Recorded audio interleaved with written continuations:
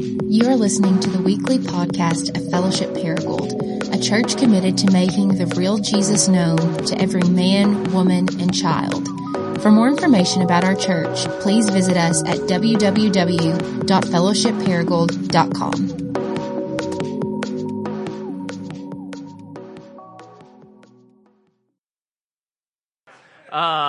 Good to be with you. John chapter 15, starting in verse 1, we're going to read through verse 8. John chapter 15, starting in verse 1, we'll read to verse 8. Jesus says, I am the true vine, and my Father is the vine dresser. Every branch in me that does not bear fruit, he takes away, and every branch that does not bear fruit, he prunes, that it may bear more fruit. We could spend a whole sermon just talking about that reality. Already you are clean because of the word that I've spoken to you. Abide in me, and I in you. As the branch cannot bear fruit by itself unless it abides in the vine, neither can you unless you abide in me. I am the vine, you are the branches. Whoever abides in me and I in him, he it is that bears much fruit. But apart from me, you can do nothing. If anyone does not abide in me, he is thrown away like a branch and withers. And the branches are gathered and thrown into the fire and burned. And if you abide in me and my words abide in you, ask whatever you wish, and it will be done for you. By this my Father is glorified, that you bear much fruit, and so prove to be my disciples. Let's pray together one more time. Father, help us to center ourselves on your word right now. Help us to focus, arrest our attention. God, these words are active and living. They're as powerful as if you are standing here in the flesh speaking them to us. And so we believe that you are here. And we ask now that you help us to be here with you and that we do not leave here the same as we came in, that we will truly be transformed for our good and your glory. And it's in Christ's name that we pray. Amen. Well, in the summer of 2002, I was coaching the Unico Bank Bombers, a 13 through 15-year-old baseball team in actually the Babe Ruth championship game at the Bland Park. It was the last inning. We were the last at bat. Bases were loaded. There were 2 outs, and the game was tied. So one more run, and we had the chance to win the game. The problem is a boy by the name of Chris, who was our 9th place hitter, was coming to the plate. Now, Chris, and I am not exaggerating, literally did not get a hit all year long. Not one hit. And so, keep in mind, by the way, what I'm about to tell you, I was an 18-year-old, highly competitive boy with no relationship with Jesus, okay? So don't hold this against me anymore. I go up to Chris and I say, Chris, listen, man, the chances of you hitting this pitcher is not great. But here's the good news. If you will let this pitcher hit you, we can win the game. And so he looks at me kind of perplexed, and he goes, you want me to let him hit me with the ball? And I said, that's right, Chris. And he said, well, is it going to hurt? And I said, yeah, it's going to hurt a little bit. And I said, but here's the thing. I said, Chris, when you go up to that plate, do not look at yourself as simply a baseball player with a bat, but you've got to look at yourself as a warrior on a battlefield, Chris.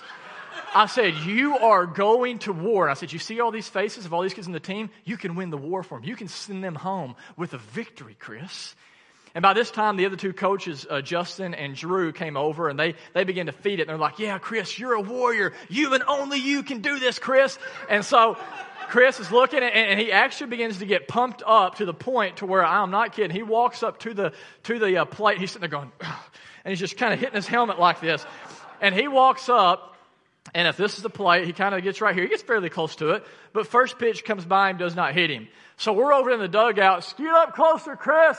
Edge closer to the plate, Chris. You are a warrior, don't forget. And so he gets a little bit closer. Next pitch comes by, still doesn't hit him. Chris, lean over the plate, man. Scoot a little bit closer. Third pitch, if I'm lying, I'm dying. God is my witness. Third pitch comes in, drills him right on the elbow. He drops his bat in pain, but then realizes what just happens, raises his fist in the air, and walks down the line. The runner from third base comes home. The crowd goes crazy, including his parents, who are at every game, never saw Chris get on base until this point. They're up there going, way to go, Chris! Way to go! They're yelling. And by the way, they asked me to coach him the next year, so they were pumped over what happened. They're so excited. And listen, the whole thing unfolded because Chris believed a metaphor. He believed that I'm not just a baseball player with a bat. I am a warrior who has come to win a war. And it changed his life in that moment. And the reason I share that is, listen, metaphors clearly have that kind of power to not just change how we understand something, but literally change the way we live in a moment. And because Jesus knows this is true in John 15, guess what he does? He gives us a metaphor to sum up the Christian life. To sum up who you are. And the metaphor that he gives us, the picture that he paints for us in John 15, is of a vine and some branches. And just in case you have a hard time understanding this image, or if you need a visual, I think we can put a picture on the screen. Do we have that of the vine and the branches? Yeah, there it is, okay? And I just Googled this online. There's nothing special necessarily about this. You might have been able to find a better graphic than this. But as you can see, you have the roots, and from the roots comes the vine. And then from the vine, you have the branches. Do you understand? This is pretty simple, right? And then from the branches hangs the fruit. Now, if you get confused about this, and if you're like, hey, am I the branches or am I the vine? Just remember, Jesus is divine. Thank you. There we go. There we go. Jesus is divine. Thank you very much. It took me an hour to come up with that this week during sermon prep. And you are the branches, and from the branches comes the fruit. Now, on one hand, this is a beautifully mystical and mind-blowing idea, but on the other hand, it's kind of insulting, isn't it? Because if you think about it, literally what Jesus just said is, look at this tree, which is Robert Piercy's tree for his office, took it from your office, hope you don't mind. It literally, Jesus says, hey, I'm like this tree here. He says, I'm the vine, and if you abide in me, he says, this is what your life will look like. It'll be green, it will flourish, it'll have life, it'll look like something that actually could produce fruit. Not only will it look like it can produce fruit, it will produce fruit. And that's amazing, but then here's where it gets insulting. He says, apart from me, this is you. So you have yourself connected to me, and then you just have you all by yourself. He says, you know what you are apart from me? You're a dead twig. You're a dead twig. And you know what you're good for apart from me? He says literally to be thrown away and burned. That's kind of insulting. Would you agree? But the beautiful thing about this metaphor is that Jesus goes on and he says this, though you cannot bear fruit, though you cannot have life apart from me, the good news is you don't have to. Because what he says in this metaphor, in the words of Jesus himself, if you will just abide in me, and I in you, then, he says, you will bear much fruit. Or to translate, what Jesus is saying is, you better understand what union with Christ is all about. You better understand this doctrine. You better understand what it means for you to abide in me and for me to abide in you. Because he says, when this happens, he says, when you abide in me and I in you, then you will gain access to all of the resources that you could possibly need to bear much fruit, to change, to grow, to actually mature into the kind of person that you long to be. Guys, this is a promise from Jesus to you and to me. The question is this morning is, what exactly then does all this mean? What is union with Christ really all about, right? What does it really mean for you to be in Christ and for Christ to be in you? This is a definition that we talked about last week. Literally, union with Christ, it's all it means that you are in Christ and Christ is in you. But now I just want to unpack that for you so you can understand the practical implications that this has on your life. And so to start, what exactly does it mean? What does it mean that you are in Christ? Well, if I can just stick with sports for one moment, use one more metaphor from the sports world. Think about if you're watching a baseball game and your favorite team is playing, it's the bottom of the ninth, and your favorite player hits a walk-off home run. He runs around the bases and he comes home and everybody just dog piles him when he gets to home plate. They're throwing Gatorade on him, right? Here's the thing. Because of one man's performance, because of the actions of one man, not just does he get the win in that moment, the whole team gets the win. And what's amazing is not just does the team get the win, the fan base gets the win, right? That's why the kid or the guy who's just sitting on his couch eating Doritos can say, we won, right? Despite the fact that he did nothing.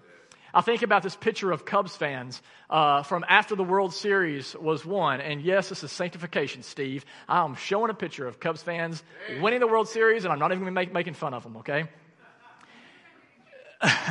And so here you have, right, somebody waving the W flag, which means we're winners. And literally, look at this guy in the front in the Cubs robe. He literally says, we are losers no more. We have a new identity. We are winners. In the same way that the performance of a baseball player can be credited to an entire fan base, union with Christ tells you that the performance of Jesus can now be credited to you and me. That's what it means to be in Christ. It means that now what is true of Jesus is true of you. His gain is your gain. His win is your win. His victory is your victory. And if that doesn't make sense and if it's still kind of confusing, think about the story of David and Goliath. This really famous Bible story that many of you have heard, and for many of us it's so familiar, we often overlook one of the strange aspects of the story, and that is, have you ever thought about why were there only two people that fought that day? You ever thought about that? Like why, there were two armies there, the Philistine army and the Israelite army. They were on a battlefield, so why did only two people fight?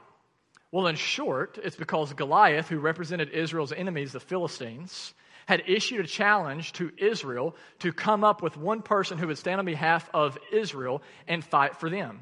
And in this challenge, you find it in 1 Samuel 17, 8, and 9. Here's what it says. It says, Goliath stood, and he shouted to the ranks of Israel, why do you come out and line up for battle? Am I not a Philistine? And are you not servants of Saul? Choose then, he says, choose a man and have him come down to me. And if he's able to fight and kill me, look at this, then we, the Philistines, will become your subjects. But if I overcome him and kill him, then you, Israelites, you will become our subjects. And as you know, as the story goes on, David, who just like Jesus, was a young boy from Bethlehem who was a shepherd destined to be a king, against all odds, and just like with Christ, used an unlikely weapon to eventually defeat Israel's greatest enemy. And in that moment, listen, in that moment, when David defeated Goliath, because David represented Israel, even though Israel was not actively participating in the battle, because they were in David, so to speak, David's victory became their victory. His freedom became their freedom. His kingdom became their kingdom. And listen, in the same way that David represented Israel, the Bible tells us that when you trust in Jesus, he now represents you, and everything that is true of him is true of you if you are in him. In other words, when you are united to Christ, you are united to everything that Jesus has done for you through his life, death, and resurrection. This is why the Apostle Paul says in Galatians 2:20, you have been crucified with Christ. In Romans 6:4, he says you've been buried with Christ. In Colossians 3:1, he says you've been raised with Christ. In Ephesians 2:6, it says you have even been seated with Christ in the heavenly places, even while you're sitting right here in Paragould, Arkansas, with both feet on the ground. In other words, what is true of Jesus is now true of you. And if you're here and you're just like, if you struggle to believe this, welcome to the club. I'm telling you, like, probably 95% of my prayers is just asking God to help me believe that what's true of Jesus is true of me, even if I don't feel like it's true.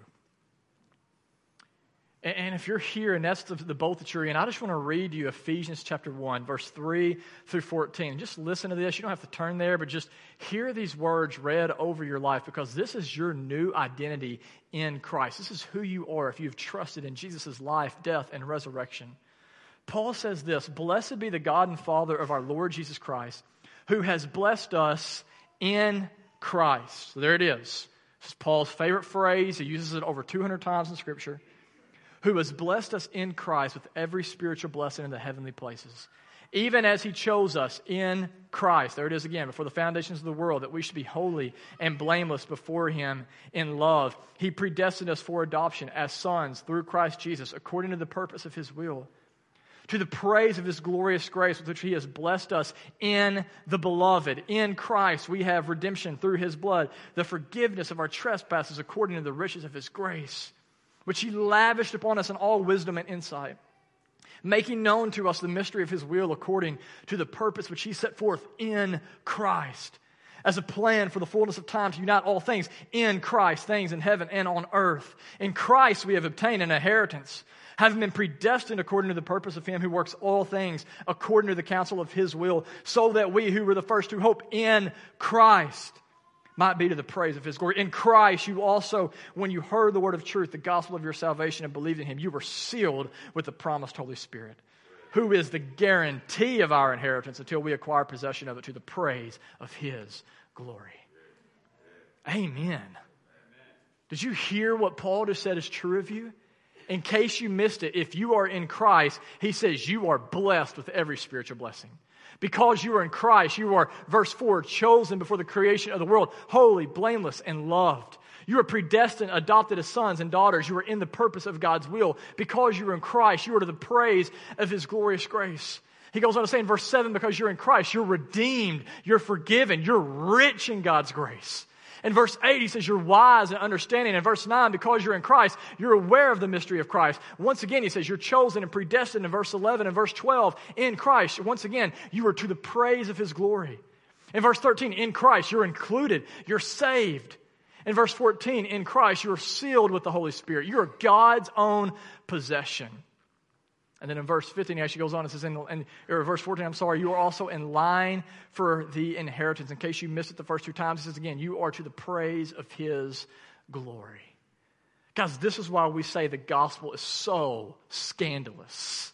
You know what a scandal is, right? It's like someone from this side of the tracks falls in love with someone on that side of the tracks. You say, oh, that's a scandal, right? Or a politician like rigs a vote, right? We say, oh, that's a scandal, right? You see a white guy in the NBA, that's a scandal, right?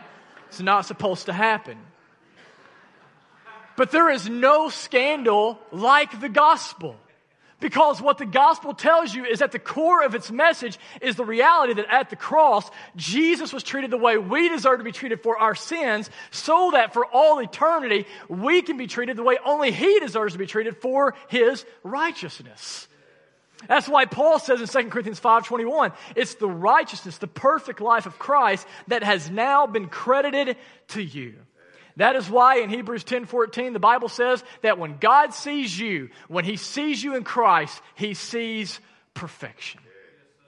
You know what that means? That means that everything that each and every single one of you desperately want, things like to be known. Does anybody know me? Things like to be accepted, to be beautiful. Am I beautiful? Am I beautiful? Things like to be safe and secure and embraced and cherished. Listen, all of those things are yours in Christ Jesus. Some of you desperately need to believe this today. Because you know what happens when you don't believe that? You start trying to find all of these things to be known, to be accepted, to be loved, to be beautiful, in what I would call counterfeit vines.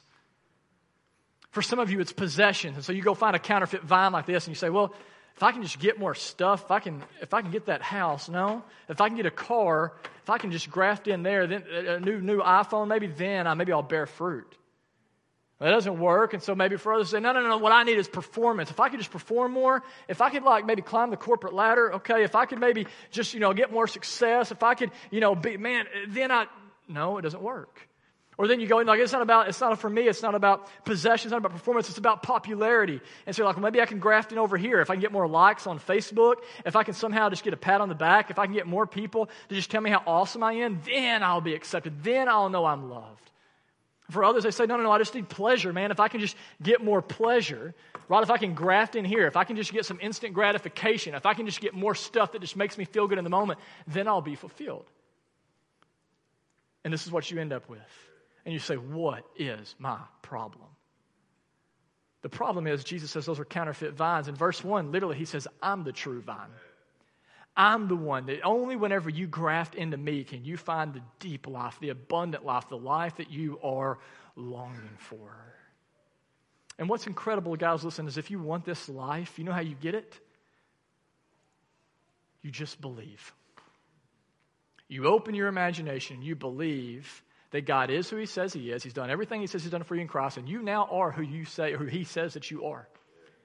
That's how you get access to this. That's how you begin to grow. And this is what the Apostle Paul is getting at in Galatians 2:20. He says, for I have been crucified with Christ, And he's very much alive, right? He says, I no longer live, but he's still very much alive. He's writing this. I've been crucified with Christ, and I no longer live, but it's Christ who lives in me. And the life I now live in the body, look at this, I live by what? By faith in the Son of God, who did what? Who loved me and gave himself for me. That's the key to experiencing this union with Christ. It's not by trying harder to be better. It's not by checking some religious box. It's by placing faith in the finished work of Jesus Christ on your behalf. And now you know what he says is true of you is in fact true of you. And if you're here and you're like, man, this is just so hard to believe, Jared, listen, it is. And you know what? Jesus knew this would be hard for you to believe. Jesus himself knows this is hard for you to believe this today. That's why in John 17, in the longest prayer Jesus ever prayed, he says, Father, I pray that they, that's speaking of you and me, would know that you love them even as you love me. In other words, Father, I pray that one day, that Derek, I pray that one day, that Mark, I pray that one day, that Bobby, I pray they will really begin to believe that what is true of me is now true of them. That's what it means to be in Christ. And that's great news, but it gets even better than that because union with Christ not only tells you that you're in Christ, but it also tells us that Christ is in you. Now the question this morning is, how can someone who walked on the earth thousands of years ago be in you? How's that possible? And in order to really understand this, you have to understand that whenever Jesus here is talking about you abiding in me and me abiding in you and the vine and the branches, he's talking about all of this within the context of John chapter 13 through verse 16. And basically, it's one big meal. They're at a dinner table, and what's just happened is basically Jesus has just told his disciples, hey, I'm about to leave you. And where I'm going to go, you can't go with me. Now, that would have been very disturbing because keep in mind, these men left everything to follow Jesus. And now they're being told they cannot go with him any further. So Jesus says, where I'm going, you can't go. But then just a couple verses after that, in John 14:18, he says, but I will not leave you as orphans. Now, that's confusing. I mean, which one is it, Jesus? Are you leaving or are you not leaving? Are you staying or are you going? I mean, clearly the disciples would have been confused right here. And then a couple chapters after Jesus says this, in John 16:7, Jesus says, nevertheless, I tell you the truth, it's to your advantage that I go away. So here he is again. Hey, I'm going to leave, and where I'm going, you can't follow. I will not leave you as orphans. Hey, I'm going to go away. I'm going to go away. Jesus, then discerning that the disciples were sad, he says, no, don't be sad because, listen, it's actually to your advantage that I go away. Because he says in John 16:7, if I do not go away, the helper will not come to you. But if I go, I will send the helper to you. Now think about this for a second. Put yourself in the place of the disciples. To our advantage. Wait a minute, Jesus, it's better for us that you go away. What could be better than having Jesus Christ beside you? Well, the answer to that is the only thing better than having Jesus Christ beside you is having Jesus Christ inside of you.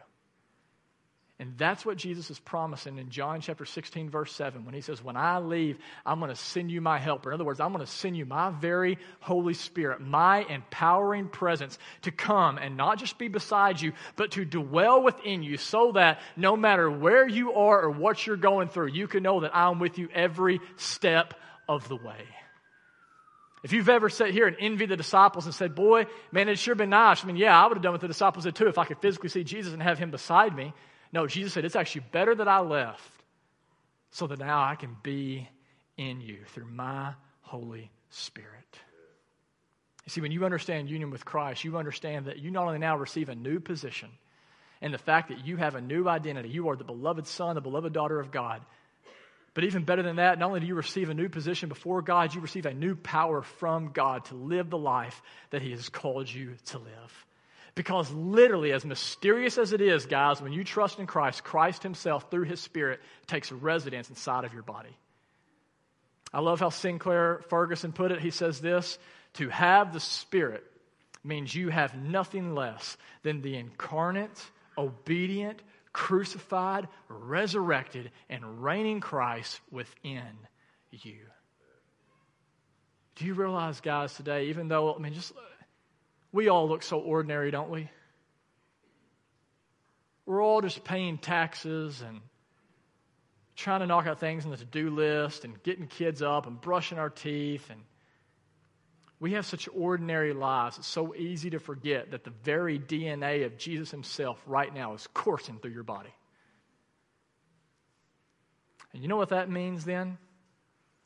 If you believe this, what that means for you is there is no wound that you carry that cannot be healed. There is no brokenness so great that it cannot be repaired. There is no mountain so big that it cannot be moved. And there is no habit that you have in your life that is so binding that you cannot be freed from it. So that's union with Christ. That's it. You're in Christ, and Christ is in you. That's it. That's the definition. That's all I got for you this morning. Question is, how do you go to lunch after this? Seriously, how do you go to lunch after this? Because I don't think it's preacher talk or hyperbole for me to say what you just heard really is the most wonderful news you'll ever hear in your entire life. It really is the greatest news you will ever hear. So how do you go to lunch after this? We talked about last week, if this is going to move from just being dead information that we yawn at to actually moving into the reality of union with Christ and we experience the benefits from that, you're going to have to open up your imagination like you've never done before. You're going to have to redeem your imagination because the things Jesus says in here, like you are the branches and I'm the vine. He goes on to talk about how it's a marriage. I'm the bride, or I'm the groom, you're the bride. He'll talk about union with Christ as saying, I'm the head, you're the body. These are images that, you're going to have to use your imagination to really step into what's true of you. And so as we end this morning, just as a way to try to help you do that, I want to read an excerpt from the book, Union with Christ, by Rankin Wilburn, which has had a big impact on my life and Adam's life, and that's one of the reasons why we're doing this series. And here's what he says. He actually opens his book in this way. He says this: imagine your parents are mean and critical. Some of you are like, I don't have to imagine that at all. That's reality.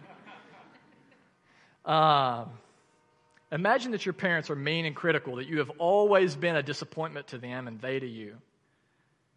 But then one day you find a dusty trunk in the attic. You quickly pick the lock and you open the trunk and you discover papers that prove you had in fact been abducted as a baby. Why, these aren't your parents after all. Why, they're criminals. You discover your real mom was a painter at the Sorbonne in Paris and your dad was a Nobel Prize winning scientist and a professional baseball player. And you say to yourself, of course, this explains everything. I am extraordinary. I knew it all along. You also read that they were fabulously wealthy, and they have a lavish inheritance awaiting for you. Now, it's a fantastic story, but you get the point. Such a discovery would cause you to reinterpret everything about your life. Where you came from, your true identity, your capacities and capabilities, the resources that are now available to you, your future and your destiny. After that day, your life would never be the same. You would come down from that dusty attic with new eyes for everything and everyone. Your whole life would feel new, changed, and invigorated. But here's the thing. It had always been true of you. It was the truth underlying your life even before you discovered it. It was rooted in history, and you had the DNA to prove it. It was true while it was hidden from your sight, but it did not change your life until your eyes were open to it. My hope is that this series will be like opening that trunk for some of you. I pray that as the Apostle Paul prayed for the Ephesians, that the eyes of your heart would be open, that it would be enlightened to see who you really are in Christ. And how if you have placed your faith in Him, what is true of Jesus is true of you. You are in Him and He is in you. And therefore, listen, the life that you are longing for, you really can now go and live it as you lay hold of what is already yours, which is your union with Christ.